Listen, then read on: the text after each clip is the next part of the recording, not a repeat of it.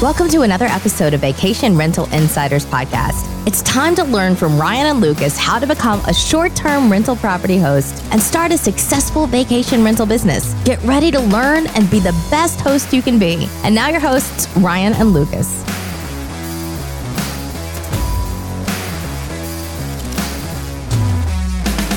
Hey again, it's Ryan. And this is Lucas. Welcome back. Another episode, Vacation Rental Insiders. Glad to have you back for another episode.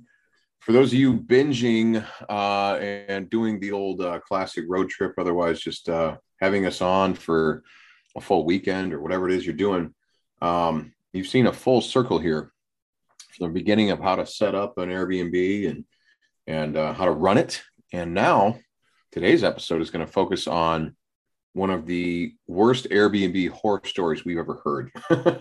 We've shared with you stories from the internet and other places that we've heard from people we know or people in our mastermind groups of bad guests. That's fine. Those stories are plentiful. We have no shortage of the bad things that could potentially happen. We don't like to focus on those things because, that does not represent a majority of what really happens. I mean, Lucas and I were talking about this episode before we started, and we were joking around how, of course, the press isn't going to cover a series about really good Airbnb stays. They're always going to tell you the bad stories, right?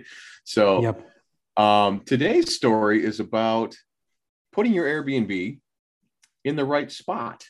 What's the most important thing with real estate, Lucas? Location. That's right. Location. And that's the old joke is the top three things in real estate are location, followed by location. 1, 2, and 3 most important things. If you buy a property for the express purpose of making an Airbnb short-term rental out of it, you have more homework to do than anyone else who's going to do this.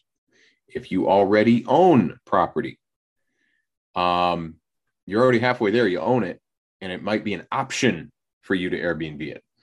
But if you are shopping property strictly for the purpose of making an Airbnb, and maybe you're going to use it yourself 2 weeks out of the year, and you're going to be a remote landlord, whatever, you have better find out if having a short-term rental in that municipality is legal. If there are state laws, start there. If there are county laws, go there next. If there are city-specific laws, go there last. You have to drill down and find out what authority is looking over your shoulder, who wants a permit, who wants a fee paid, and most importantly, if it's not really allowed in one of those municipalities and one of those branches of the government, who wants a fine paid, and for how much? What's it going to cost you to break the rules? Now, full disclosure, Lucas and I do not believe under any circumstances that you should attempt to skirt the rules in any scenario. Lucas has a personal story where it wasn't a state issue, it wasn't a county issue, it wasn't a city issue. How about the association board, Lucas? That's a reality too, isn't it? Yep. Anytime you're going into an HOA, anytime you're going into a condo,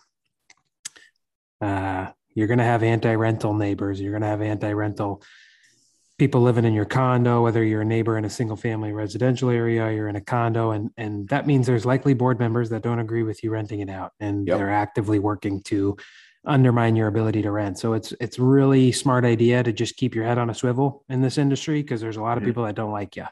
Right. So now those are the drill down. Check with those things first. You can go in either order. You can start at the association, move up to the city level, go to the county level, make sure it's all legal. I don't care which order you do it in. You need to make sure that at every level where there is an authority governing the property or the space, you have checked with them. Okay. I'm not going to get into the details of it, but the purpose of today's episode is to share with you a horror story of what could happen. Asheville, North Carolina has a strong dislike for Airbnbs. And before we get into the details of the story, I just want to point out why certain cities have a dislike for Airbnbs. Certain cities dislike Airbnbs because they think it is taking viable rental property off the market. That is what happened in Minneapolis. They despise Airbnbs. They limited all rental property owners to one Airbnb only. If you own 20 properties, 19 of them better be standard rental. Only one of them can be an Airbnb. And that one rental property is going to be treated like a hotel. It will have a special permit. It will have all of the things hotels would have to have, fire escapes, the whole thing, which rental property should have anyway, but you get my point. Now, a city like Asheville, heavy tourist area, right? So where does most of the revenue for, say, property taxes come from? It's not coming from homeowners because they don't make up the number of people visiting that city throughout the year, mostly in the summer, of course. I don't know if you guys know this, but Asheville, North Carolina is where the Biltmore Mansion is, and they also are home to a semi-infamous minor league baseball team. And additionally, it is an area of the Appalachian Mountains where the Blue Ridge Highway, I believe it's called, goes through there. And then also there is tons of nature hiking trails and more waterfalls in an area than anywhere else in the country. So Asheville is a major spot to go visit. And I've been there more times than I can count. I've driven through it, and I've been there specifically more times than I can count. I don't even know how many. Beautiful location. They don't like Airbnbs. Here's why. Hotels and resorts bring in a ton of revenue and a ton of property taxes. Okay. They're not trying to have their cash cows impeded by a bunch of small business owners who want to then have Airbnbs. And the areas that are neighborhoods in cities like that, the people that have homes that live there permanently don't want a bunch of transient traffic coming through. These are the reasons that cities like Asheville will dislike an Airbnb. And this is a story that's on repeat. That's not the point. The point is what happens if you break their rules. Okay. There's a gentleman here who owns a rental property in the Five Points neighborhood of Asheville. And apparently he skirted the rules. To say the least. He went ahead and took one of his rental properties and put it on Airbnb and said, I'm going to have to do this. The spot my rental is, no one actually wants to live there. Apparently there's a grocery store next door. There's a loading dock. There could be truck noise as early as 3 a.m. and long-term tenants just weren't viable for him. So he went ahead and Airbnb'd it anyway. Apparently the city literally singled him out, pounced on him. He was given some fines, and he started to, ask for an appeal on the fines. And in the meantime, he still rented it out and so forth. His fines were over $1 million. Yeah, I think he said they were $1,500 a day. Wow. Well, he had $500 for each of the 3 units he's rented between his 2 properties, $1,500 in daily fines, and he'd accumulated $1,081,500 in penalty, $500 in fines. So 1.8 million or 1.08 million in penalties by the day of the city council vote. Wow. Yeah, that's a lot. So he feels like he's being singled out. He's being treated unfairly. He actually asked for a variance to the zoning, and I believe that was denied. And I think the end of it, they maybe have said, we'll cut him in half, but we still want you to pay. Yeah, it says September. It's set for a September 5th of this year's mediation session. It says, but the city offered to cut the fine in half, and the gentleman declined, saying it was still too much. Wow. So, but I mean, this story goes deeper and deeper and deeper down this weird hole, and there's kind of both sides to the fence, and the city of Asheville doesn't want to allow this guy to set a precedent since they're already so strict on short-term rentals in the area. And they don't want to let him be spot zoned or given a variance, because then other people will flood them with the request to have a variance as well. Mm-hmm. But I don't know, man, this grocery store says it's been there since the 1970s as a medical assistant business and a former grocery store. And it gets a little weirder because the guy who currently owns a grocery store is a state legislature. Oh, So they think he's being given preferential treatment as a state representative. oh, And so it's really weird. He is definitely being, in my opinion, he's being targeted. You got truck noise at 3:00 in the morning. What are those people? And it wasn't just him that showed up to this council meeting. It was him and like 10 plus other people who live on this street saying that it's impossible to live there or long-term rent our homes. So it sounds to me like an undesirable piece of property for anybody. And what do I mean by that? Well, okay, so you don't have a long-term tenant that wants to live there. I wouldn't want to be there for one day if someone's going to have a truck backing up at 3 a.m. Correct. I don't know how the Airbnb I don't know how the Airbnb situation is working if it doesn't work. I don't know why that was the answer, but it says in these articles that the during that board meeting they basically denied him access to the variance. But they did note that there is an issue. There's an issue with that commercial zone, butting up to the back of a residentially zoned neighborhood and how it's affecting it. And so they said they would work on a solution, but they did say short-term rentals in that area are not the solution. And so I guess what this story leads to is he's probably going to have a fine, and it's probably going to be in the hundreds of thousands of dollars. And I know that that's already down in this article. It says that the Supreme Court has already deemed that 6-figure fines are not constitutionally excessive. So cities can levy 6-figure fines, and there's already precedent set saying that's fine to do that. Wow. So he's likely going to have a fine, but I guess this goes for saying if you're an Airbnb and you're going to start an Airbnb, just make sure your county and your city are in cahoots with you and they agree with short-term rentals. And then make sure your HOA is okay with short-term rentals. It's always better for you to go to these people. And I was telling Ryan before we started this episode, do not let your realtor, I do real estate in the area. Don't let your realtor tell you that you can or can't do something, because I meet a lot of people and unfortunately a lot of, realtors in my space that I don't know outside of real estate that, I'll be working with their buyer on the management side of things.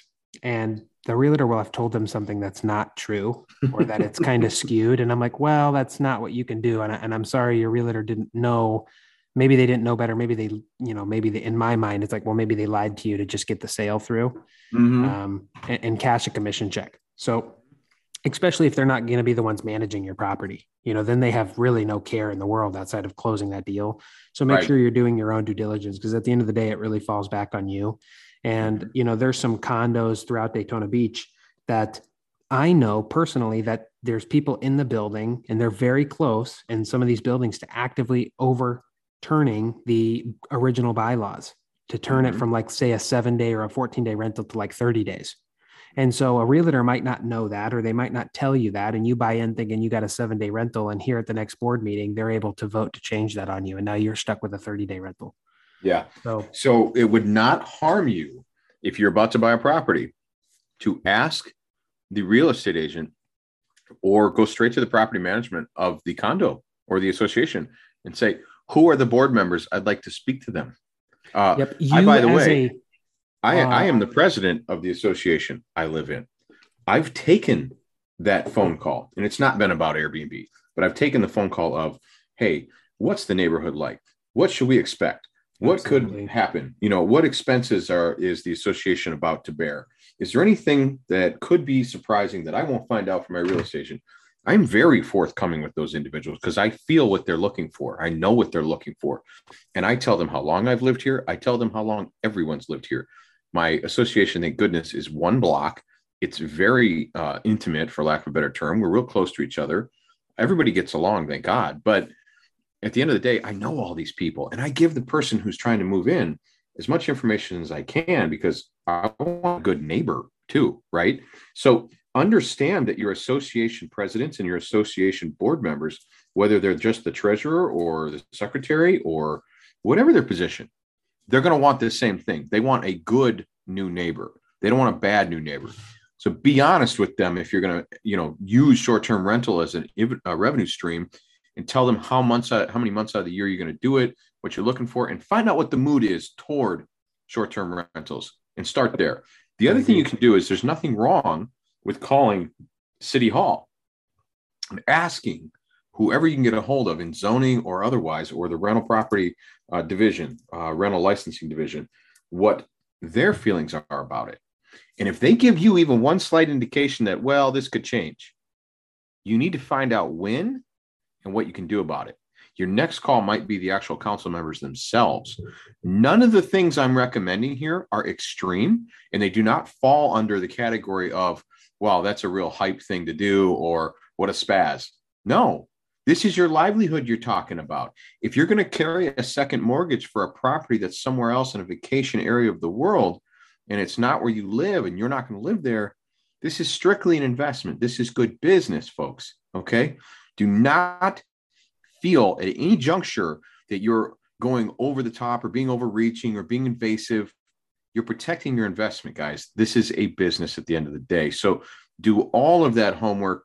And when you think you've done it all, go a little further and check even further. Okay. I'm just cross your really T's and dot your that. I's. You guys are spending a lot of money to go out there and start a business and start doing this. Just make sure to cross your T's and dot your I's, because you don't want to be on the wrong side of it, turn around having to sell the property or worse, taking a fine from the city or fine from the HOA or whatever it may be. So just go out there and do your due diligence and make sure you're buying a property that is going to suit you for the long haul. That's right. Last but not least, I'll say one more thing, then we'll wrap it up here. Whatever you do, if you end up like this individual in Asheville, North Carolina, who's got himself in some really hot water, he's now got legal fees in addition to the $1 million fines. Don't be belligerent like this man has been. Once you're told to stop. I can't stress that enough. Knock it off, figure out what's wrong, reverse course, change your path, get a long-term renter, do something else. Okay. And if they got a stipulation about number of days you should rent that doesn't fall into the category of short-term rental, do that. Okay. If they want you to have 30-day rentals, make it 30-day rentals. If they want you to rent it room by room instead of whole house, rent it room by room. Do it differently. You understand? Yep. Don't go against the thing you're being told not to do, because you will be the one with the $1 million in fines. Okay. Yep. And I'm just going to be very heartless right now. And I can tell you, this guy could have avoided all of this, period. He did not need to go down this path. He wanted to make a point. And now, guess what? Legally, he's probably going to have his property repossessed because he won't pay those fines, and they'll go ahead and they'll just file a lien against his house, and that'll be it. Okay. So if you want to lose your business, try to beat the system. You won't. They're going to find out. Yep, all right. Very good. I think we hit all the points that needed to be hit. So do all the things we like you to do. Like and subscribe. Hit us up on Instagram. Let us know what you want to hear about. Give us some feedback if you like. In the meantime, be the best host you can be, and go get that money. Go get that money. Thanks for listening to the Vacation Rental Insiders podcast. Please remember to rate us so other smart people just like you can find us. And hit that subscribe button so you never miss an episode. Until next time, be the best host you can be.